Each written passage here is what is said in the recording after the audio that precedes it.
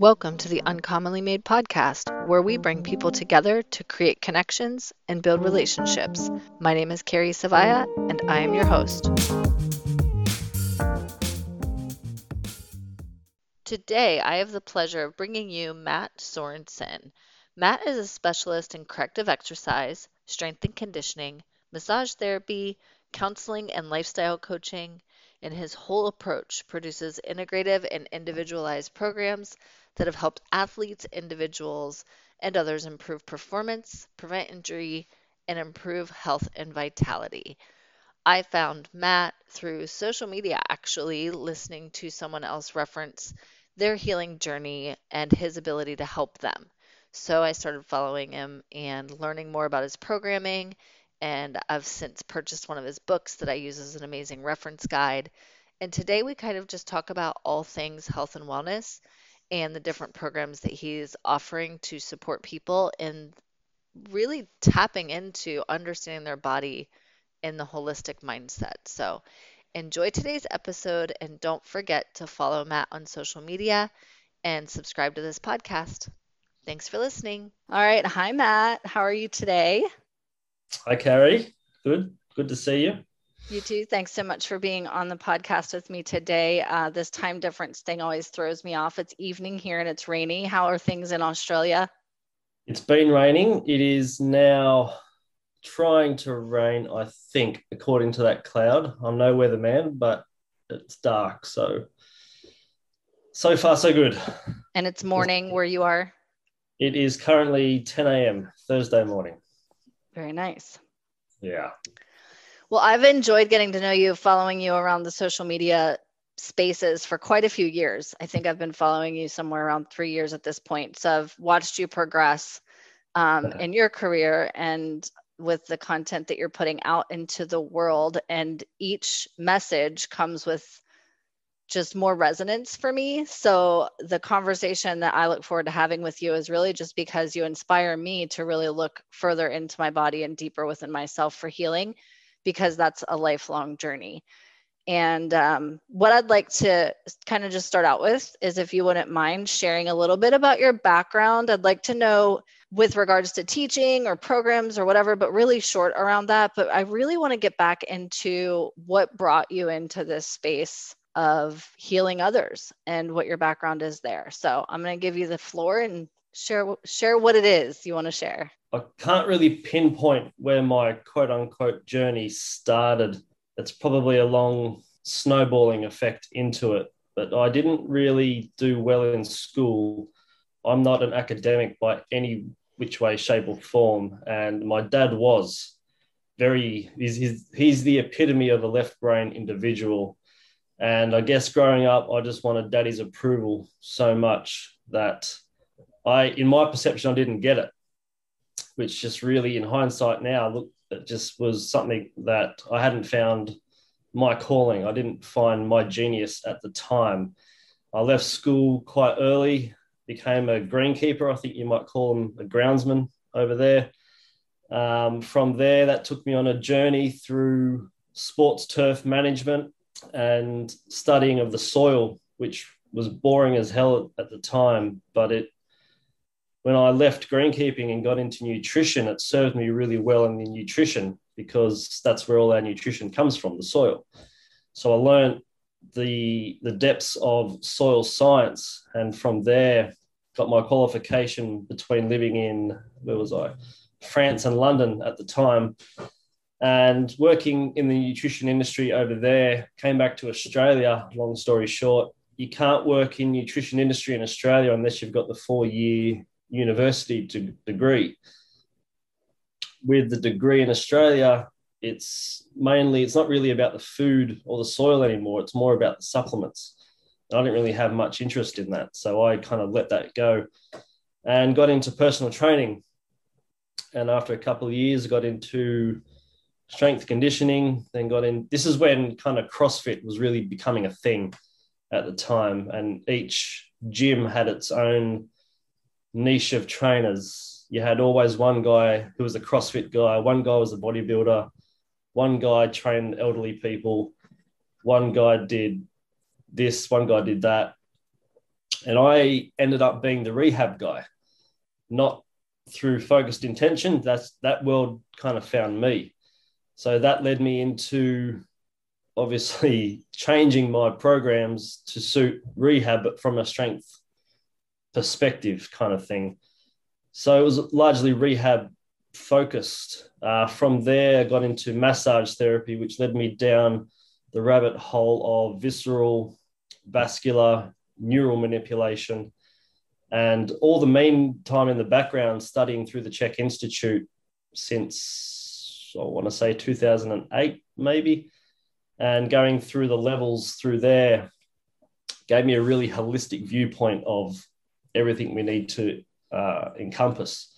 And in the last probably 6 years, I've had deep investigations into the function of the psyche and how that affects rehab, how that affects our behavior, addictions, and so on and so forth. So between kind of personal happenings in life, I went through a pretty dramatic breakup of an engagement, relationship with my dad, my own upbringing, losing mum when I was a very young child, going through the discord of all that, figuring out who I was and where I fit in everything around me. I was able to really pinpoint myself first, which then led me to help others do the same.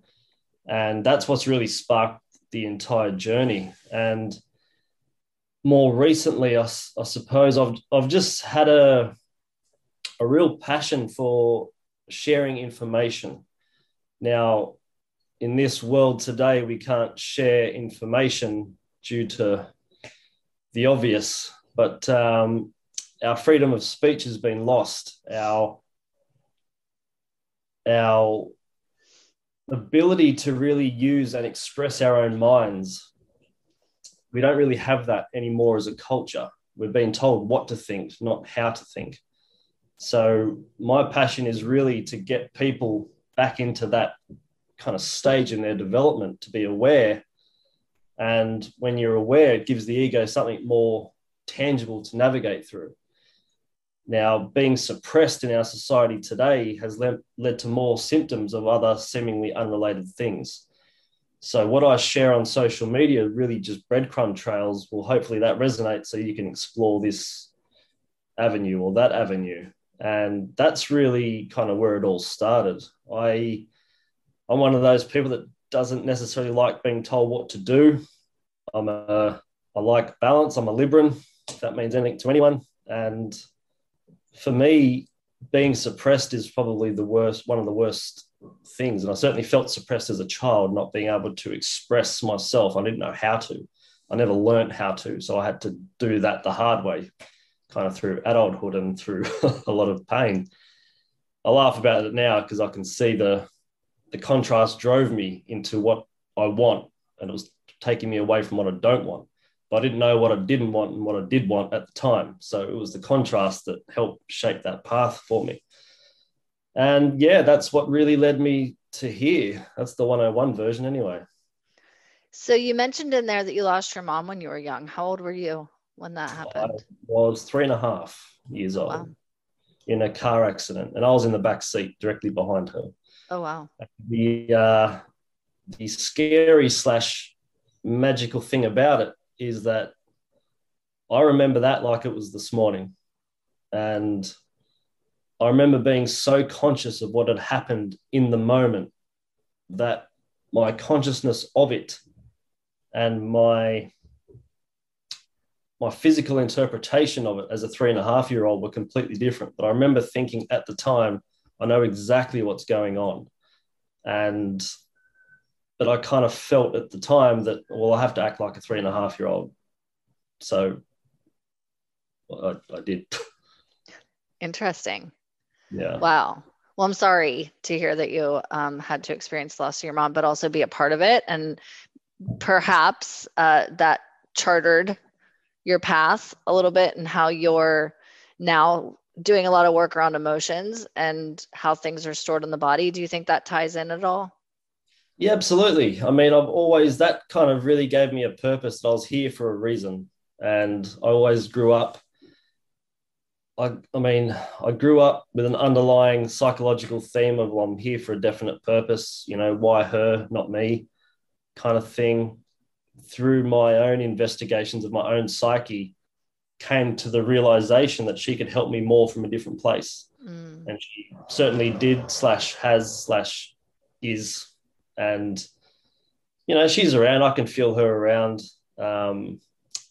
I went through a phase in my teenage years, as everyone does to a degree, growing up quite angry and going through a rebellious stage. I was angry more at quote unquote God for taking her away. And that kind of sparked a deeper study into all the religions of the world.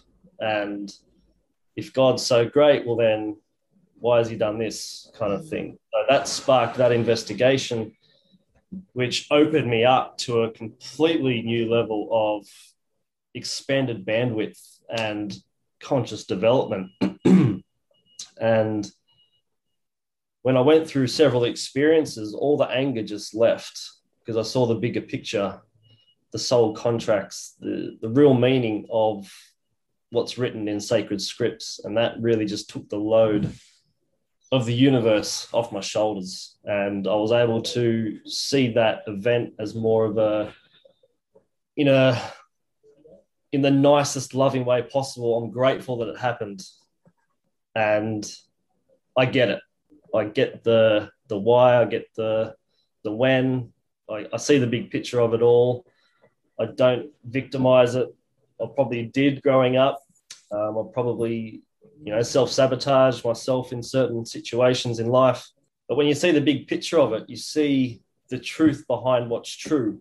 Then that's the more of a kind of a mystical approach to everything. And that really allowed me to forgive her, forgive the universe or God or whatever label you want to put on that, and forgive myself, even though I didn't do anything quote unquote wrong. I'm 50% of any relationship. So I forgave myself for being angry for so long, which is probably the hardest thing I've ever had to do. And well, you could say it's a little bit worth it. Just a little bit worth it. Just a little bit, yeah. And was that turning point for you after you were into adulthood? You had mentioned living in other countries. Were you already well into your adult years when you started to make all of these bigger worldview connections and how it was time for you to work through some of that stuff, or did that happen younger for you? Physically, I was in well into my adult years. Psychologically, realistically, if I'm being honest, how old was I? I was probably, it really started when I was late 20s, 28, let's say. Physically, so biologically, I was 28. Psychologically, I was probably 12. Yeah. And I had to go through a lot of pain. And unfortunately, I had to put others through pain in relationships to come to that realization of, well, shit, this isn't cool. I need to do something here. But I was in a position at the time where I felt safer telling fibs to get approval from others than being honest with myself, being honest with the other, and sharing how I felt. Because I came to a realization later on in life that part of my perceived suppression was I didn't feel people wanted to hear what I had to say. So I was just very quiet. And growing up as a quiet kid, I mean, keep in mind I had 4 older sisters as well, so I couldn't get a word in edgeway if I wanted to. But then at the same time, when something really came up, I didn't feel safe enough to express it.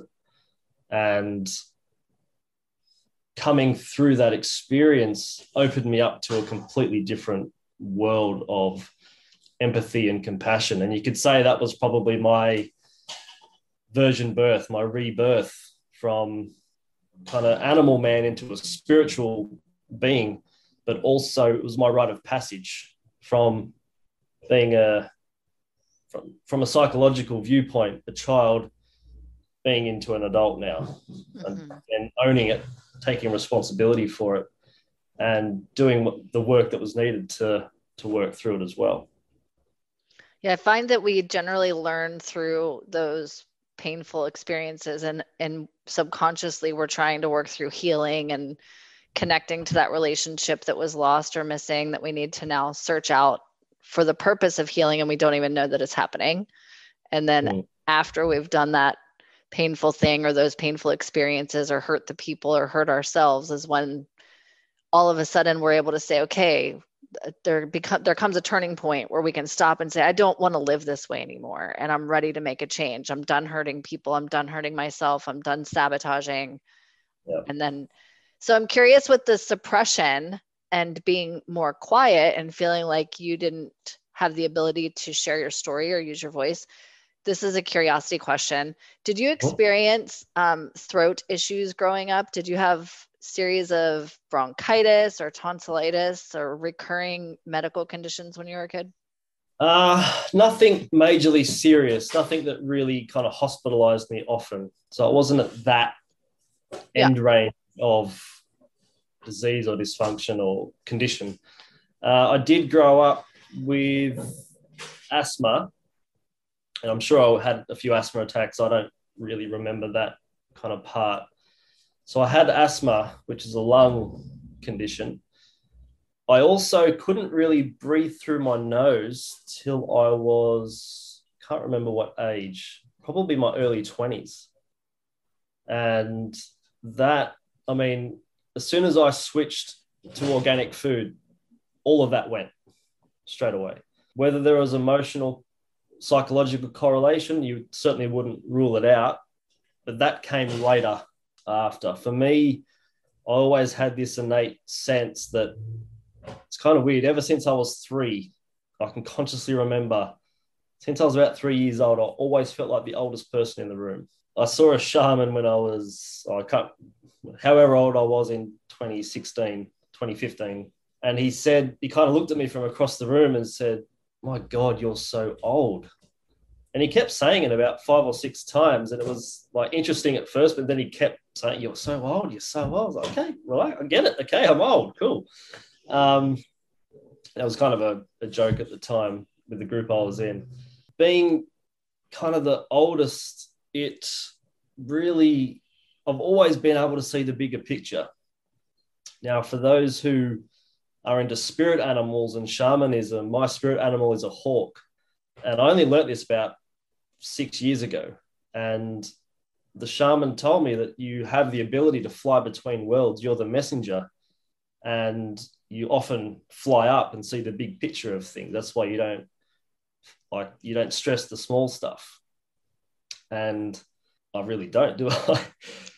If anything, I'm probably too laid back and need a bit of a firecracker. But having that has always been in me. And every time I've had asthma or a blocked nose or whatever it might be, I always just see it as well, that's just a symptom of something else going on. And now being what I've been through, it's really allowed me to connect the dots a lot better. And instead of, I guess I grew up, and probably we all did at some point, with parents, well, if you got this, do that. So if you've got a blocked nose, here's a nose spray.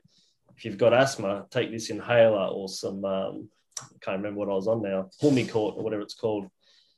So if you got this, do that, not realizing that, well, any respiratory condition is a condition typically of the lungs.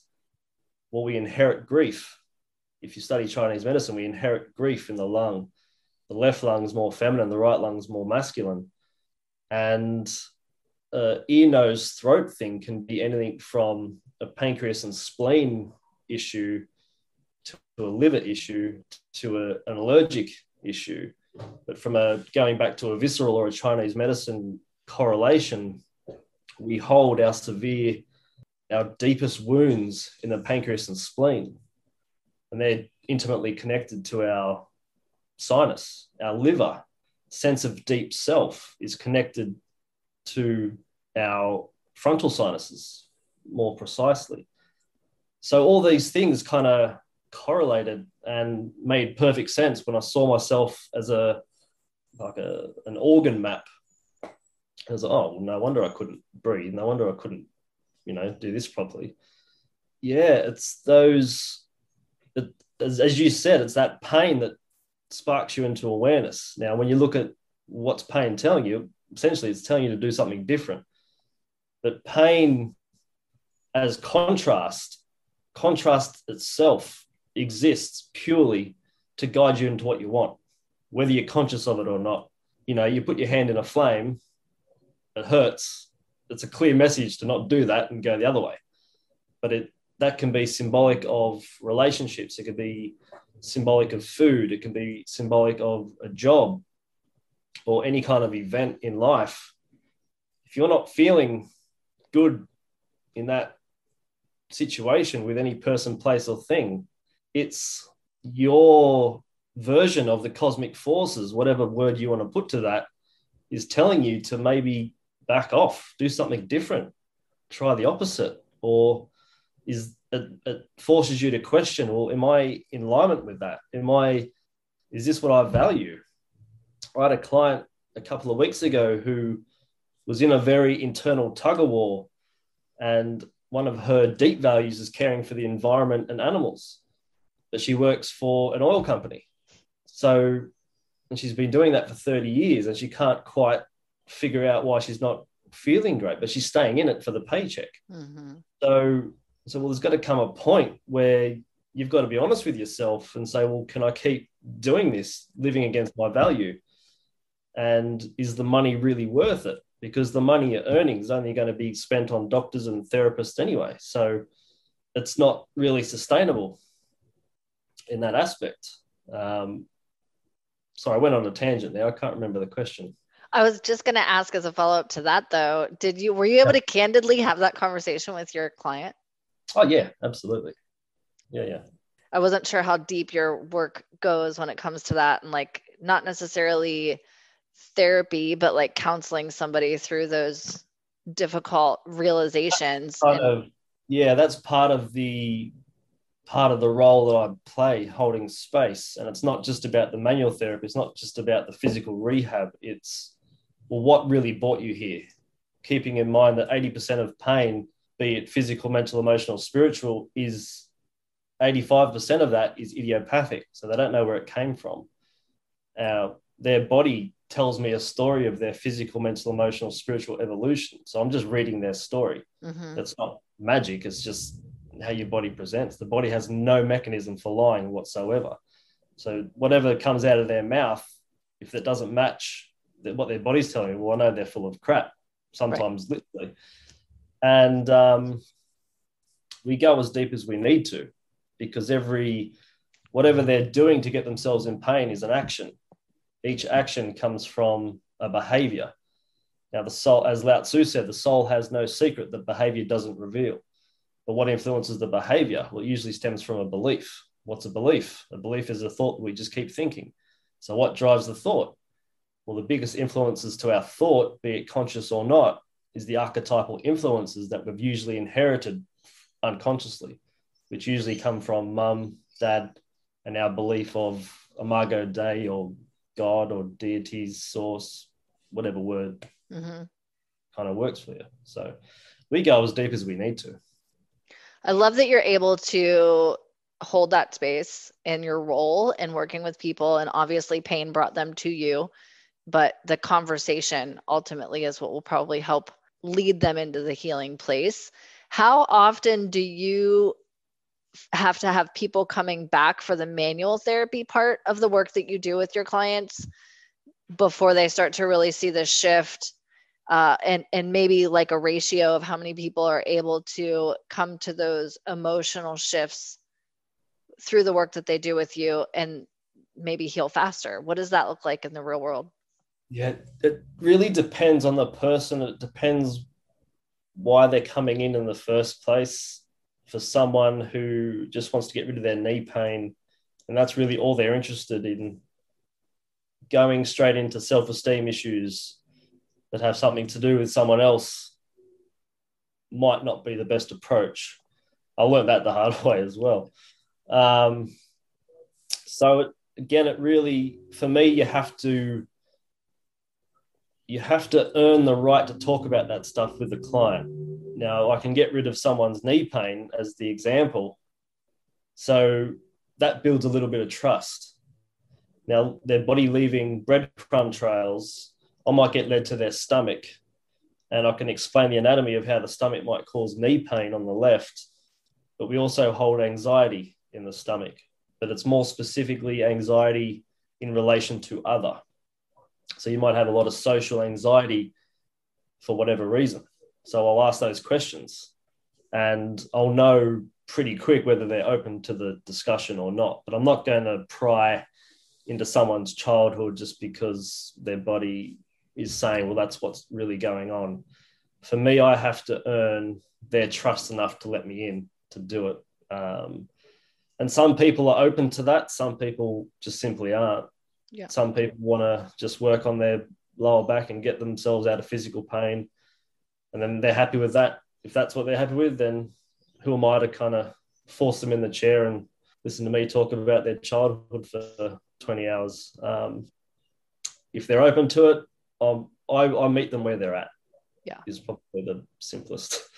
Yeah, I think that's an important thing to recognize and realize, and that every person that comes to you is different in their perspective and the way that they see how the body is related to everything else. So I personally geek out on this stuff, and I absolutely love the science behind the body, in case you haven't noticed that. And I was on the massage table with a particular massage therapist one day, and we were just getting to know each other, so she didn't know where she could go with me. And by the third visit with her, I was like, okay, it's time to stop the surface stuff. Like, go deep with me. If she's an energy healer, get into that work. I want to know all the things. I tell my acupuncturist too, when I first met her, I was like, I want to know all the details and all the nerdy things behind what you're doing. If you're putting a needle in a particular point, I want to know why and what it's doing, because that's how I'm going to be able to recognize. And I think it's important for me personally to then really intentionally allow the healing to do its work. If I don't know what's going on and I'm just showing up and trusting the other person, I'm putting all my faith and trust in their experience with my body. But if I know what's going on, then I can have a role to play in what's going on with my body and have that awareness that you spoke about at the beginning. And I think that's really important, which is why I like having these conversations with the ability to broadcast it out for more people to hear, because I think that this is the future of healthy living.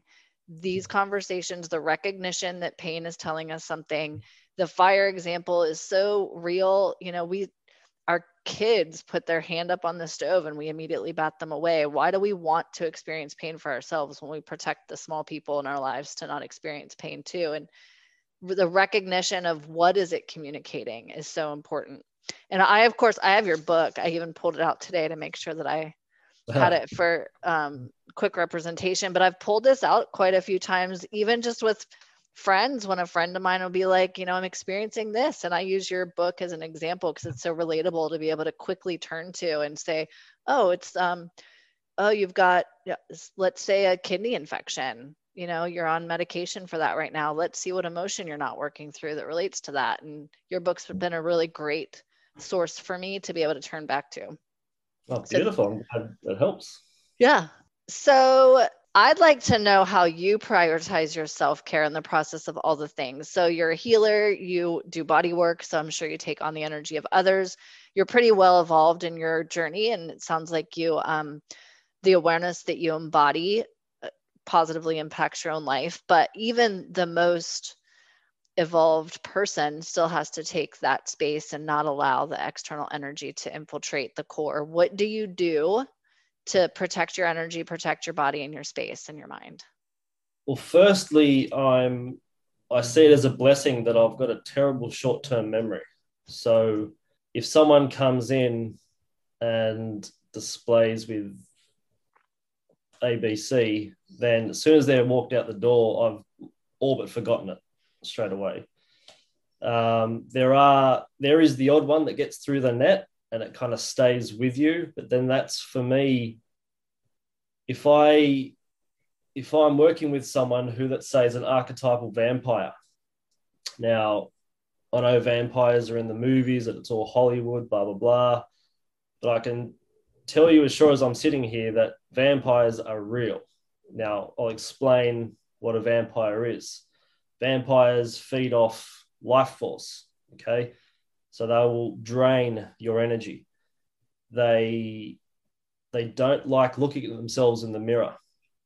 They don't like seeing what's being reflected back at them. They don't like the spotlight being on them. So they operate in shadow. So that's what an archetypal vampire is. Now, if I'm affected by one of these vampires, not in a Hollywood sense, then I need to look at, well, what am I projecting? Because they're ultimately showing me in the mirror. So if I'm not coping energetically with a person because I feel they're draining me, well, what is it I'm lacking for me? So that comes back to, well, I need to be aware of how much space I need each day. What are my physical health needs every day? What are my mental, emotional needs each day? How do I find nourishment in those? How do I find, am I adequately challenged mentally? What's my spiritual philosophy that I want to not indoctrinate into someone, but say, well, there it is, do what you want with it, kind of thing. I have to be really aware of what I'm about first. And I have to be aware of what my values are, what my dream is, what I want for the person as well. And many therapists, unfortunately, just in and out, treat, see you later, which has its place, don't get me wrong. But at the same time, if you don't know what you want, then you don't know what it looks like when you've got it. And that goes for therapist and client. Now, it's also up to the therapist to kind of see what type of client they're working with. Now, when I was studying behavioral medicine, William Kelly's research showed that there's only 4 types of clients that you ever work with. We'll call it client 1, will be the person that comes to you that wants to heal. They will do everything you suggest, and therefore they'll heal efficiently. Type 2 client is the person who doesn't really want to heal. They're only coming to you because someone told them to. They're not going to do what you suggest, so they're obviously not going to heal as effectively. Type 3 client is probably the most interesting one because they're unconsciously in love with their symptoms, and they use that as leverage, as street currency, as a power play against others. Victim mentality, self-sabotage. I can't do this because it reminds me of this tragic event when I was a kid, ... So they're the ones who often say they want to heal, but then they go against everything you've just said. So that's annoying for an unconscious therapist. And with the client, they're just going to tell everyone how bad the therapist is. So there's also the type 4 client, which is extremely rare, but they are out there. I've had one in my time who it's their time has come. No therapy can really help. In energetic anatomy, it would be called a miasm, which would be probably a past life thing. It's their contract. That's more, probably arguably more for the therapist to learn than the client to get better. But that concept itself is pretty hard for the average mind to kind of grasp. So for me, that would probably be the answer. And well, you're coming here for this, but why are you really here? Now, I have a big box of tissues in my clinic. They might come in for knee pain, but I might just ask the question, oh, how's your relationship with your parents? And then boom, the tears start flowing. And they're always very apologetic. Don't apologize. That's why you're here. Whether you meant it or not, that's really what kind of brought you here, because I can help you at a different level. And for me, that's where it's really at. Yeah. Someone just wants oh, my ankle hurts, can you just stretch it? I mean, yeah, I can do that, but so can every other therapist on the planet. If you want to get into the deep stuff, then I get more satisfaction out of that personally. But then I have to take care of myself to have the capacity to hold the space to do that. So I need to know what my dietary needs What do I need in my environment in order to be able to hold that space for others? And it can be different day to day, person to person, week to week, etc.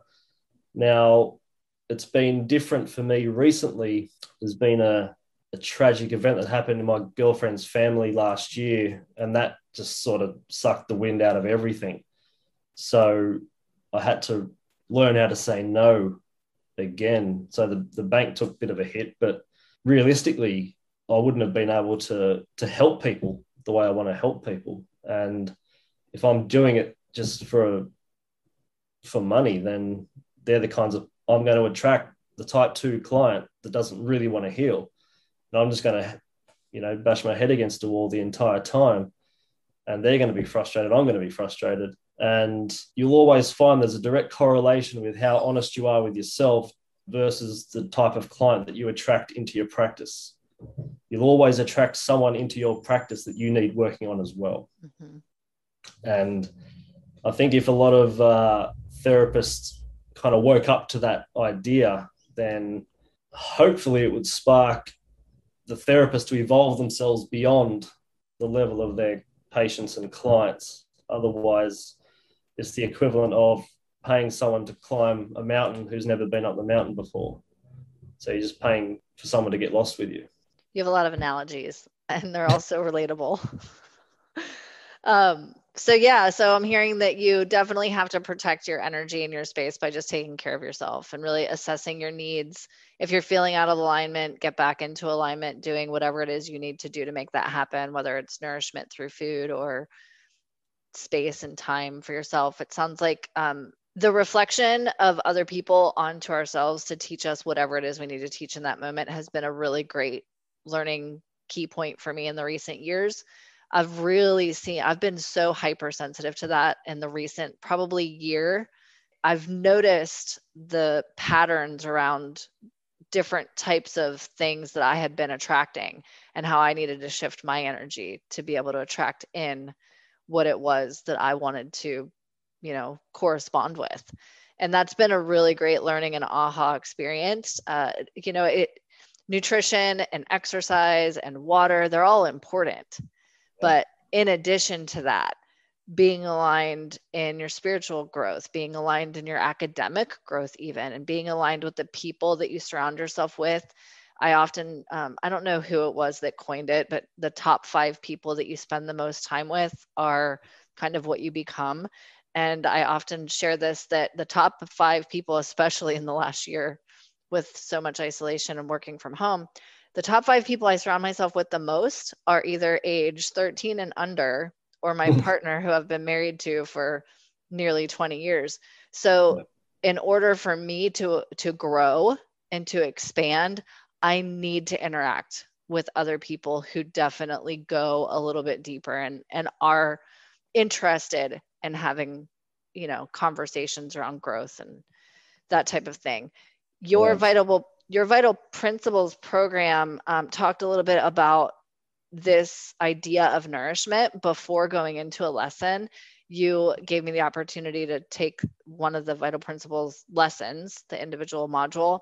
And before the beginning of that, you mentioned it's important to make sure your blood sugar's balanced. It's important to make sure you drink some water. I'd like for you to share a little bit of history behind that, because while, yes, I know it's important to be nourished and have water, when learning or when taking in this information or really going deep into something, explain to me how the body responds to that and why you gave us that advice. The reason I put that in there is because a lot of people will take a lesson or a course purely for the certificate they get to put on the wall.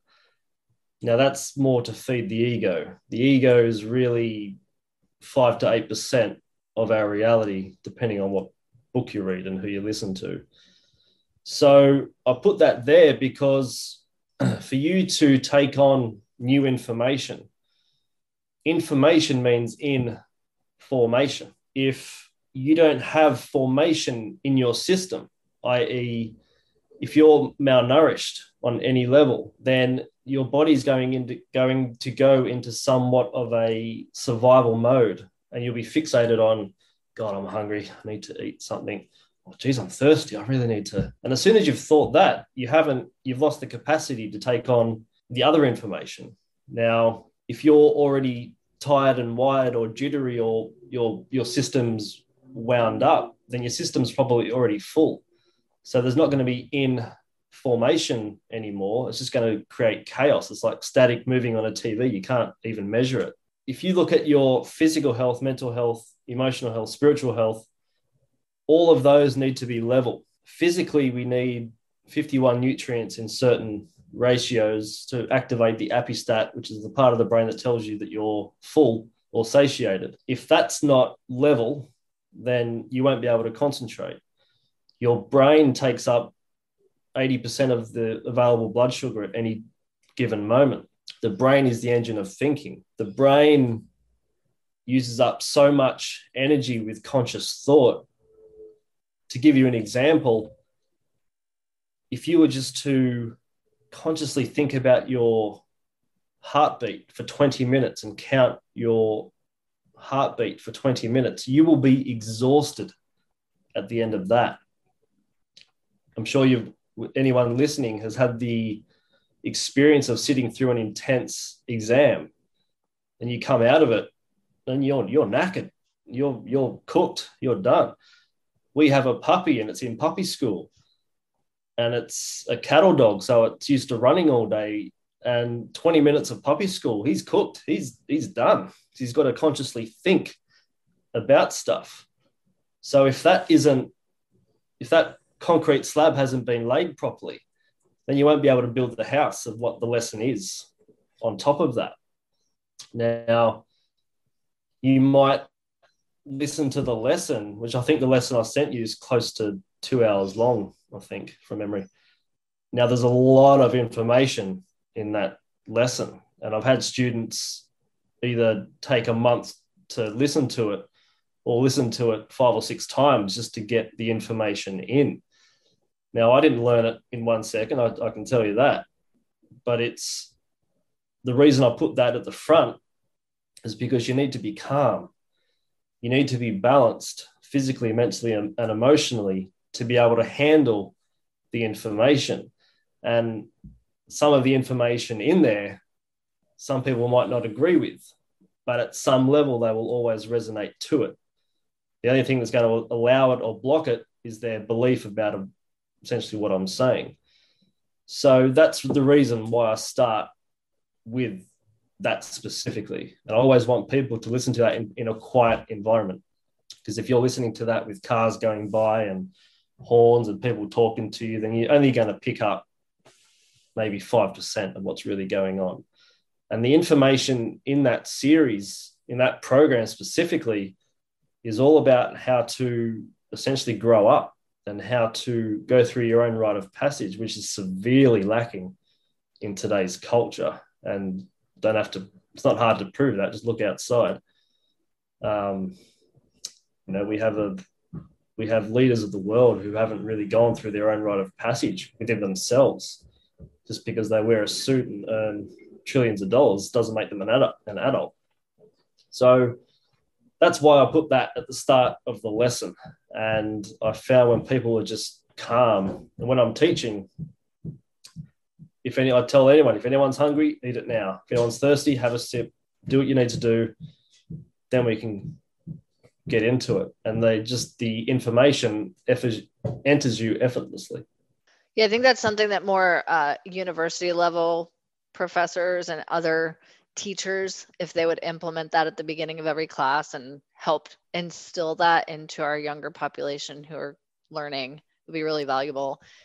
Yeah, they tell it, I know that my kids get told all the time to make sure that they eat before school, eat your breakfast, eat your lunch, but they're not given any opportunities to do that from what I understand. Either in between classes or before classes, it's rush around. And, if you have a need, you should be allowed to fulfill it. But I love the idea of, it sounds like taking space to assess your needs, make sure your needs are met right now, and then go into the learning mode where you can absorb the information. Because if you're paying for a program, most likely you want to be able to absorb the data and not have to redo it over and over and over again. Although it is a lot of deep work that you facilitate, and the programs that you offer are definitely for the folks that are ready to dive into a little bit higher level thinking and deep work. You teach on the faculty at the Czech Institute, correct? Yes. How long have you been on the faculty? That is a great question. I'm going to say since 2015. Did that mean that you had to go through all of the programs that are offered there, or what Yeah, so capacity? you have to go to become, first of all, faculty, let alone faculty and instructor are different.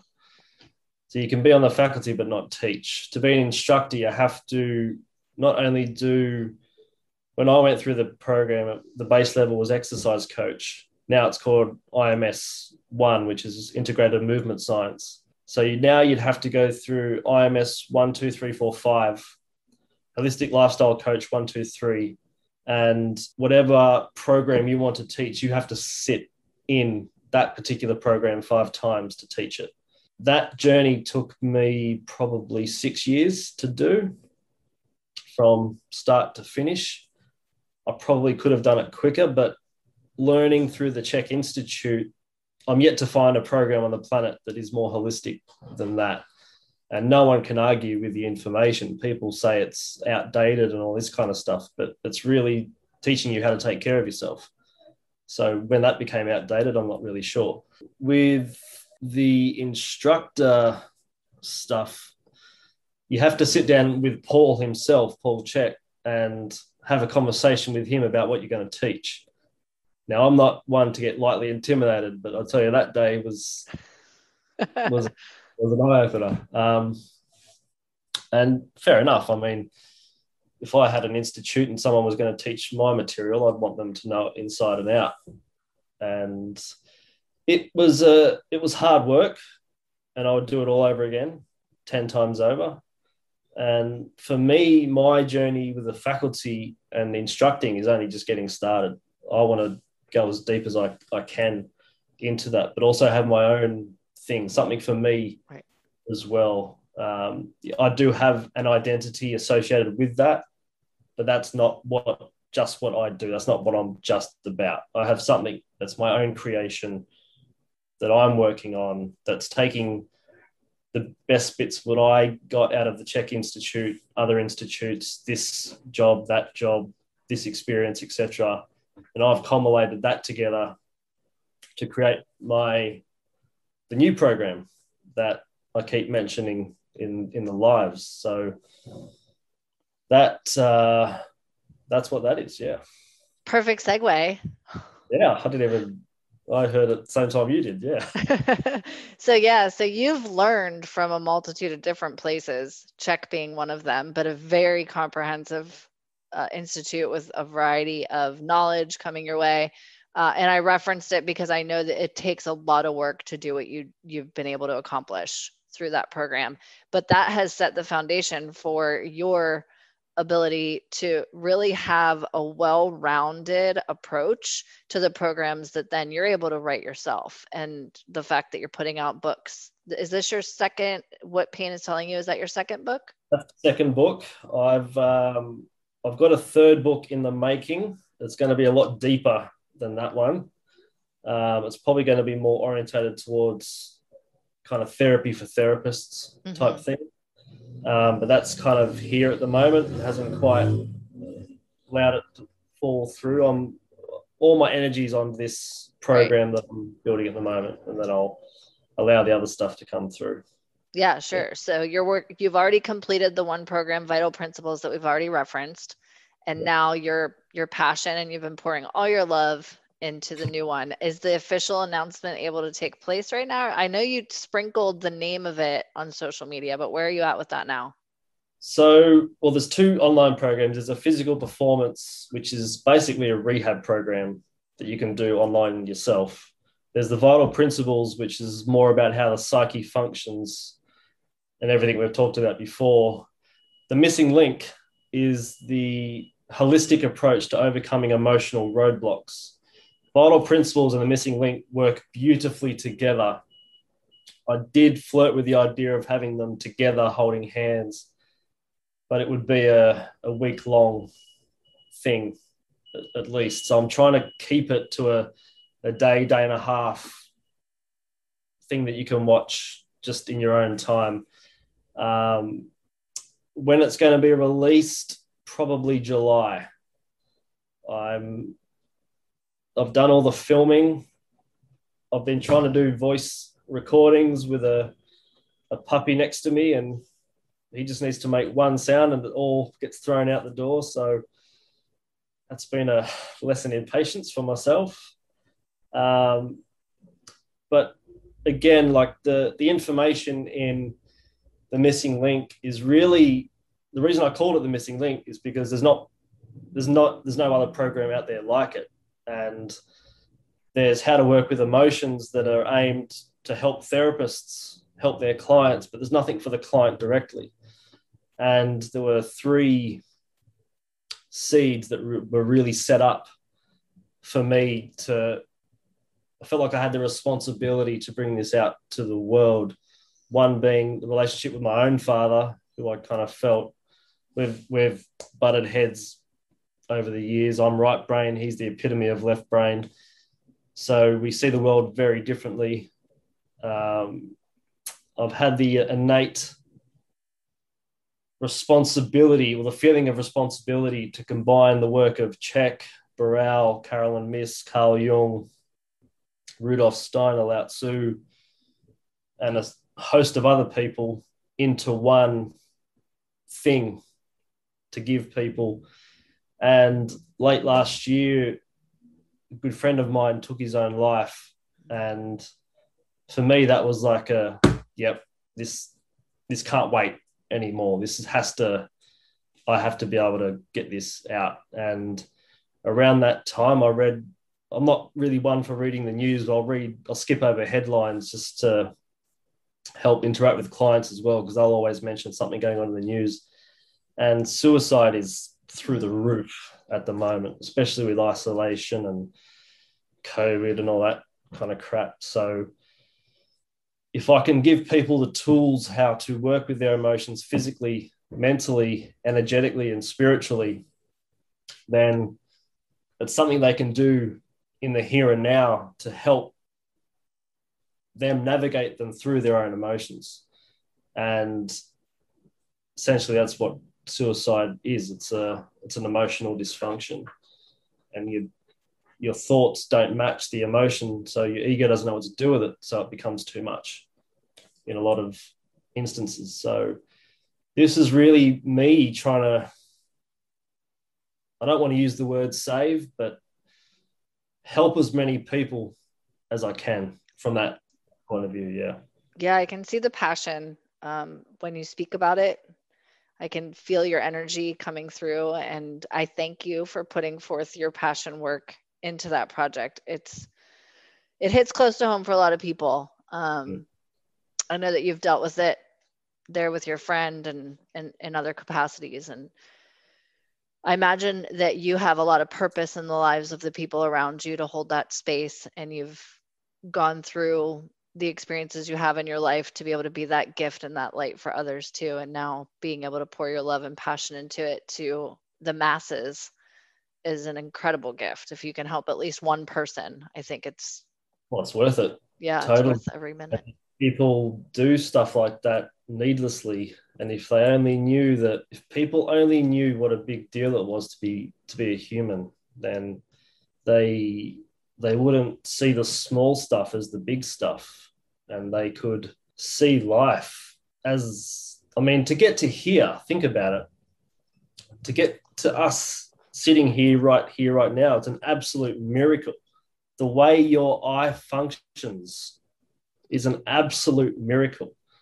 We don't have to consciously think about our heart rate, our circulatory system, our breathing, our digestion, our lymphatic system, detoxification, etc., all the 37 billion biochemical reactions happening in our body every single second.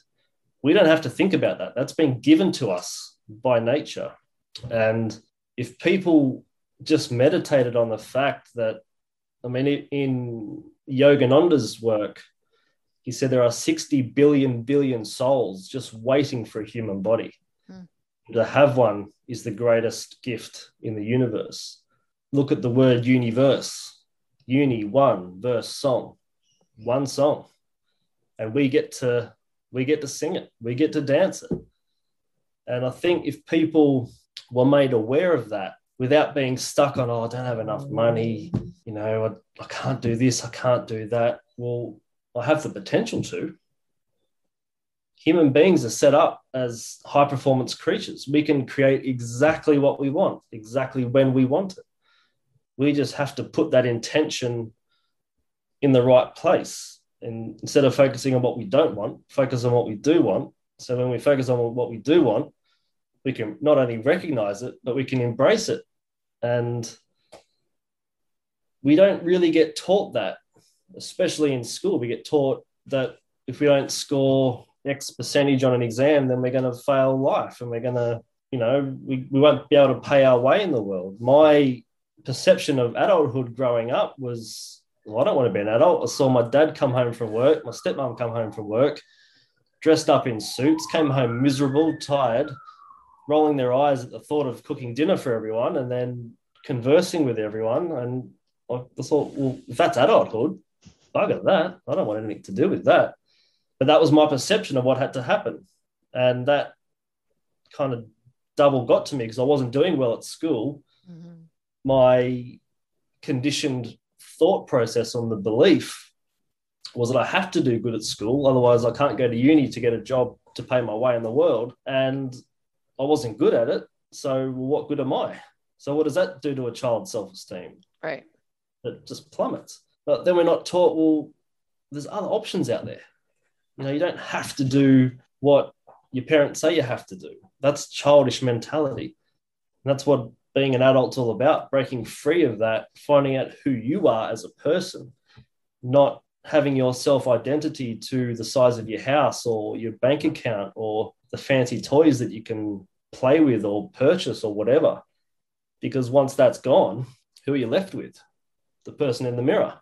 Mm-hmm. And last year we were living in isolation. So people were forced to spend time with the person in the mirror. And a lot of people didn't like what they saw. So it exposes their shadow. And if you don't have the resources or tools to be able to cope with that and work with that, then of course, I get it. You can understand why, but it doesn't have to be that way. There is other ways. There's infinite potential in being a human being. And my message to get out there is, well, what do you need to feel safe? What do you need to feel secure in this world? What do you need to feel you? Because it's not about what other people think. People might judge you, but what they judge in you has nothing to do with you. It's an unmet need of theirs. But that's not taught. You have to go out into the world yourself to discover that. And a lot of people are suppressed. And when they are, quote unquote, selfish, by looking out for them, what do I need? What do I need? Then they're labeled as selfish, which then it has a negative connotation in our culture, not realizing that, well, you can't love anyone else more than you love yourself. Otherwise, you don't know what you're giving. And what service am I to you if I can't service myself? Right. So we've got that a little bit backwards in our culture.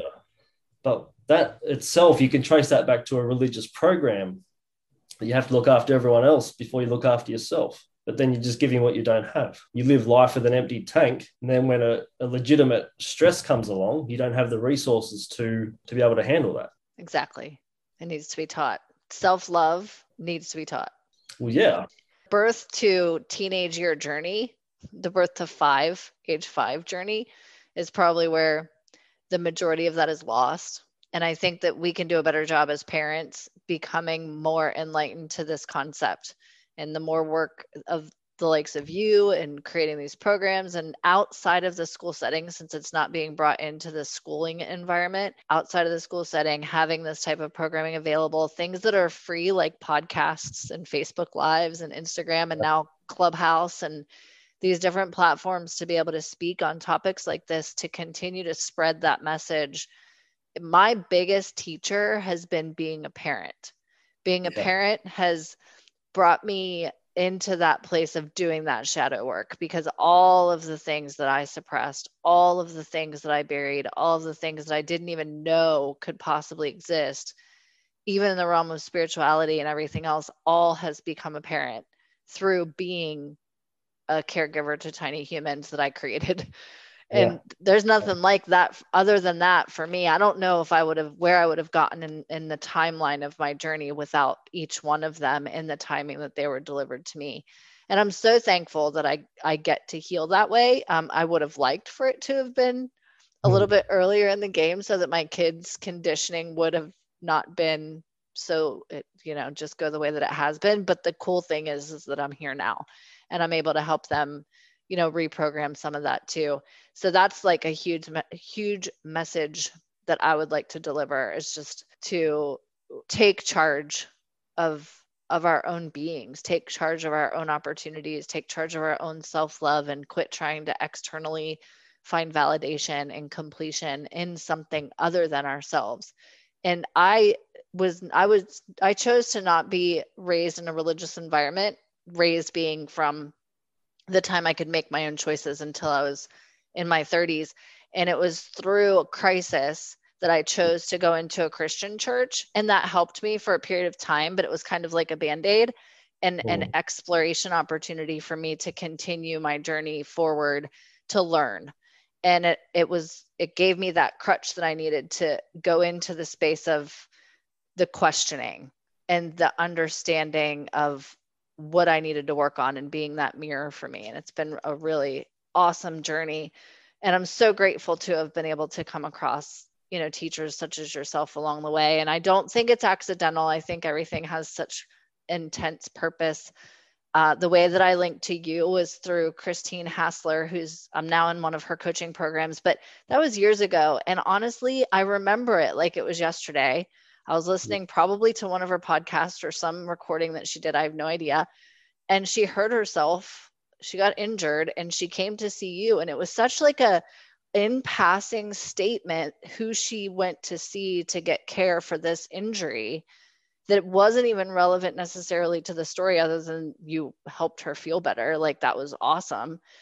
And I looked you up on Instagram and started following you. But the way that it resonated within me, and it stuck with me for years, you didn't put a lot of content out into social media world. It's not like you were super active and doing all of these speaking tours and whatnot. So it had purpose, and the message that you have to share, I feel like it's connected with me a lot to then be able to share with others. So thank you for the work that you do. Soul contract, sister. That's right. There's lots of them, and they're powerful, and I never forget them. Like, there's people that even haven't been in my life for 10 years, but I know there was a soul contract there, and I know that it had purpose, and I don't forget it. But I forget a lot of things, like you were saying with the short-term memory, and people can walk out the door and you might not remember or hold on to that data. And that, I'm very much like that. But then when there's those certain things that I have to remember for a purpose, they don't go anywhere, and they stay, and they are valued. Yeah, absolutely. I mean, every person you come in contact with, Yogananda says that if you as little as brush someone's shoulder walking by them on the street, you have a soul contract with that person. Now, every person you come across life with, you're either going to wound or heal. That's up to you to make that decision. And if parents knew that the greatest effect, as Carl Jung said, the greatest psychic effect a parent has on their child is the life that they never lived. So that child is going to inherit the unmet life of the parent, and unconsciously attract people, places, and things into their experience in an attempt to heal that, not only for themselves, but for the parents. And you can trace that back as far as 7 generations back. So if parents were consciously aware of that, maybe they would do the work before having the children. So the children could really come in with a clean slate and build with unbound, there's no objective there. Mm-hmm. And if parents could learn one thing from their kids is unbound play. Mm-hmm. How many adults do that these days? Hardly anyone. Everything's got to have a purpose. Everything has to be deadlined, or you got to color in the lines, or this has to be perfect, or that with a specific objective outcome needed. Where a kid will build a sandcastle, the wave will come and wash it away, and then kids keep doing it. Mm-hmm. We've lost the art of that Yeah. as adults in the West. And if we got back to that, then imagine just now doing something today for absolutely no reason other than to have fun For and pure enjoy joy. it. Pure joy. Just imagine being in that space for 5 minutes. All of a sudden, your financial stress, how much money you owe people, what the shape of your body, etc., all that just washes away. Now, if all of that can be washed away with just a thought of building a sandcastle or a rock stack or painting or singing or whatever, then first and foremost, it's not really that big of a problem, is it? Right. But we've magnified it so much because we have to work a job that we hate to earn all the money that we supposedly should have. And that gets spent. Yeah, well, that we buy entire stuff salary is gone. Yeah. We buy stuff that we don't want to impress people we don't like. That's our culture. That's the mindset of people. And I had a client a couple of years ago who was trying to kind of negotiate my fee. And I was just letting her talk, and it's like, well, no, but interesting kind of where this is coming from. So I can't afford this, but what if we did that and I paid this? And I said, which one's your car? And at the time, mind you, I was charging, I think, $100 for an hour or something like that. And I looked at her car, and I've never seen it before. I looked it up on the internet, and it was a $280,000 car. I said, you can't afford organic food. Sell one of those tires. That's both of our grocery bills for 6 months right there. But she's been brought up in a very strict, she's been brought up with no money. So she has to be as stingy as hell with it now. And she's like a multi-millionaire. And it's people that just don't kind of get it, which comes back from their childhood generational trauma. So, I mean, I could go an hour onto her alone, but we'll be here for a while. So on that note, let's transition, because I think that it would be very easy to continue to go down rabbit holes. And just to quickly recap some of the amazing content that you're putting out into the world, if people are looking to find you, you've got a few books. And I'm going to let you. I've got 2 books, Doing the Wrong Things Right. It's a nutritional guide into vices, essentially, how to cheat foods effectively. I wrote that for clients because everyone's, to some degree, has an addiction, be it to coffee, to sugar, dairy, grains, whatever. And I was sick and tired of saying the same thing over and over again. Well, if you're going to have coffee, have it this way. Instead of having a triple latte with caramel and 17 sugars, we need to get it down to an espresso with a bit of butter. I explain why and how to have it. And the book is all about that. It's just a little guidebook to have. Everything from caffeine to alcohol to smoking, etc. What Pain is telling you is the pattern I saw over about 15 years of working with people in how pain comes through the discord of what you think and what feels good for you, because that creates a friction in your energy field, which is kind of like a energetic thorn in your side, which ultimately leads to tension in the body.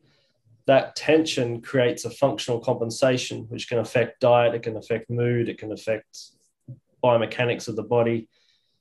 If that's left alone for long enough, then you develop an itis, which is inflammation, which leads to an osis, which is hardening. And then you've got a structural compensation. And then from there, what to do about it? What's it telling you? So pain, a headache doesn't indicate a Panadol or an aspirin deficiency. How much water have you drank? What's your food been like? How stressed are you, etc. So it's really clues of, well, what haven't I been doing to take care of the one thing that in this world I truly own, which is this animal body that I walk around in 24/7. So what am I not doing to take care of myself? So it's more to give people awareness of, well, instead of getting this cut out or taking this tablet or blah, blah, blah, well, let's trace the breadcrumb trail back. Okay, well, in chapter 2, chapter 1, the archetype, well, where does the discord start? In chapter 2, okay, well, where am I wearing that on the body? Chapter 3, how is that compensating in my body? How is that shifting things? What can I do about it? Where am I holding it? Oh, that happens too. Okay, well, I need to do this or explore that kind of rabbit hole for myself. And it just kind of, it's really more of I haven't thought about that. So let me explore that for myself or my loved one or whoever, because nothing else is working. Surgery hasn't worked. Diets haven't worked. Medication hasn't worked. This kind of therapy, I've been trying it, but I'm not quite ready for it yet. So I'll try this first, then I'll go back to that when I'm ready. That's the purpose of that book, really. And it's more of just to open the awareness up for people in their pain, because people are in pain needlessly. And when it comes back to it, I probably wrote that book for my dad, who, Mr. Left Brain, he probably 10 years ago got diagnosed with prostate cancer, and he got bullied into the surgery. So when we hear the C word, we think, well, we need chemo, right? Or radiation or surgery or whatever. But that sparked my journey on being a student. And to give you an idea of how possessed I was by the student archetype, I'm talking 12 to 16 hours a day for about 10 years straight. And I found that the prostate doesn't cause its own problems, that he didn't have cancer. He actually had an advanced fungal infection. And I presented him with this information, and his first response to that, well, you're not a doctor. Well, you don't need to be a doctor. It's in a book. Read the book. Does any of that resonate with you? Yes. No, but the doctor said this. So, all right. So that's why I wrote the book. And didn't tell Dad that. So I might send this to him or not. I'm not sure. We won't send him the podcast, or should we? You should do it just to poke the beehive a little bit. Yeah, we won't get into some of the questions that I have around pain regarding my family members. Next one. Because hopefully they will listen. But anyway, I'll be less passive aggressive about it. We'll have to do a series on all that kind of stuff. Oh, I'd love it. But you also have the Vital Principles program. But what's the physical movement one? The physical performance series is basically how to get your core functioning, taking care of your back, how to stretch properly, how to, there's a one in there on balance training. It's essentially just a rehab program. There's one on shoulder conditioning. There's a golf conditioning in there. I had a lot of golfers at one point. So it's really just the physical aspect. There's a weight loss one in there that has nothing to do with exercise. So people that going on to that, they can kind of see a theme going on, and everything's not exactly as it says on the label. But between the physical performance, which is predominantly 90% physical, the vital principles, which is 90% within the psyche, and the missing link, which is more dedicated towards the emotions aspect of it, there's not many people that it wouldn't be able to help. And your website is? healhub.net. .net. Yeah. Very good. And you're on social media with your name, your business name, and Instagram the same. I'll link all of that in the show notes so that if anybody's interested in finding you there, they can. And before we wrap, I just need you to answer the final question, which is, what is it about you that makes you uncommon? I think we've covered it, but I'm uncommon because I see the truth behind what's true. You can see what's happening in the world now as what's true. It's happening, but what's the truth as to why that's happening?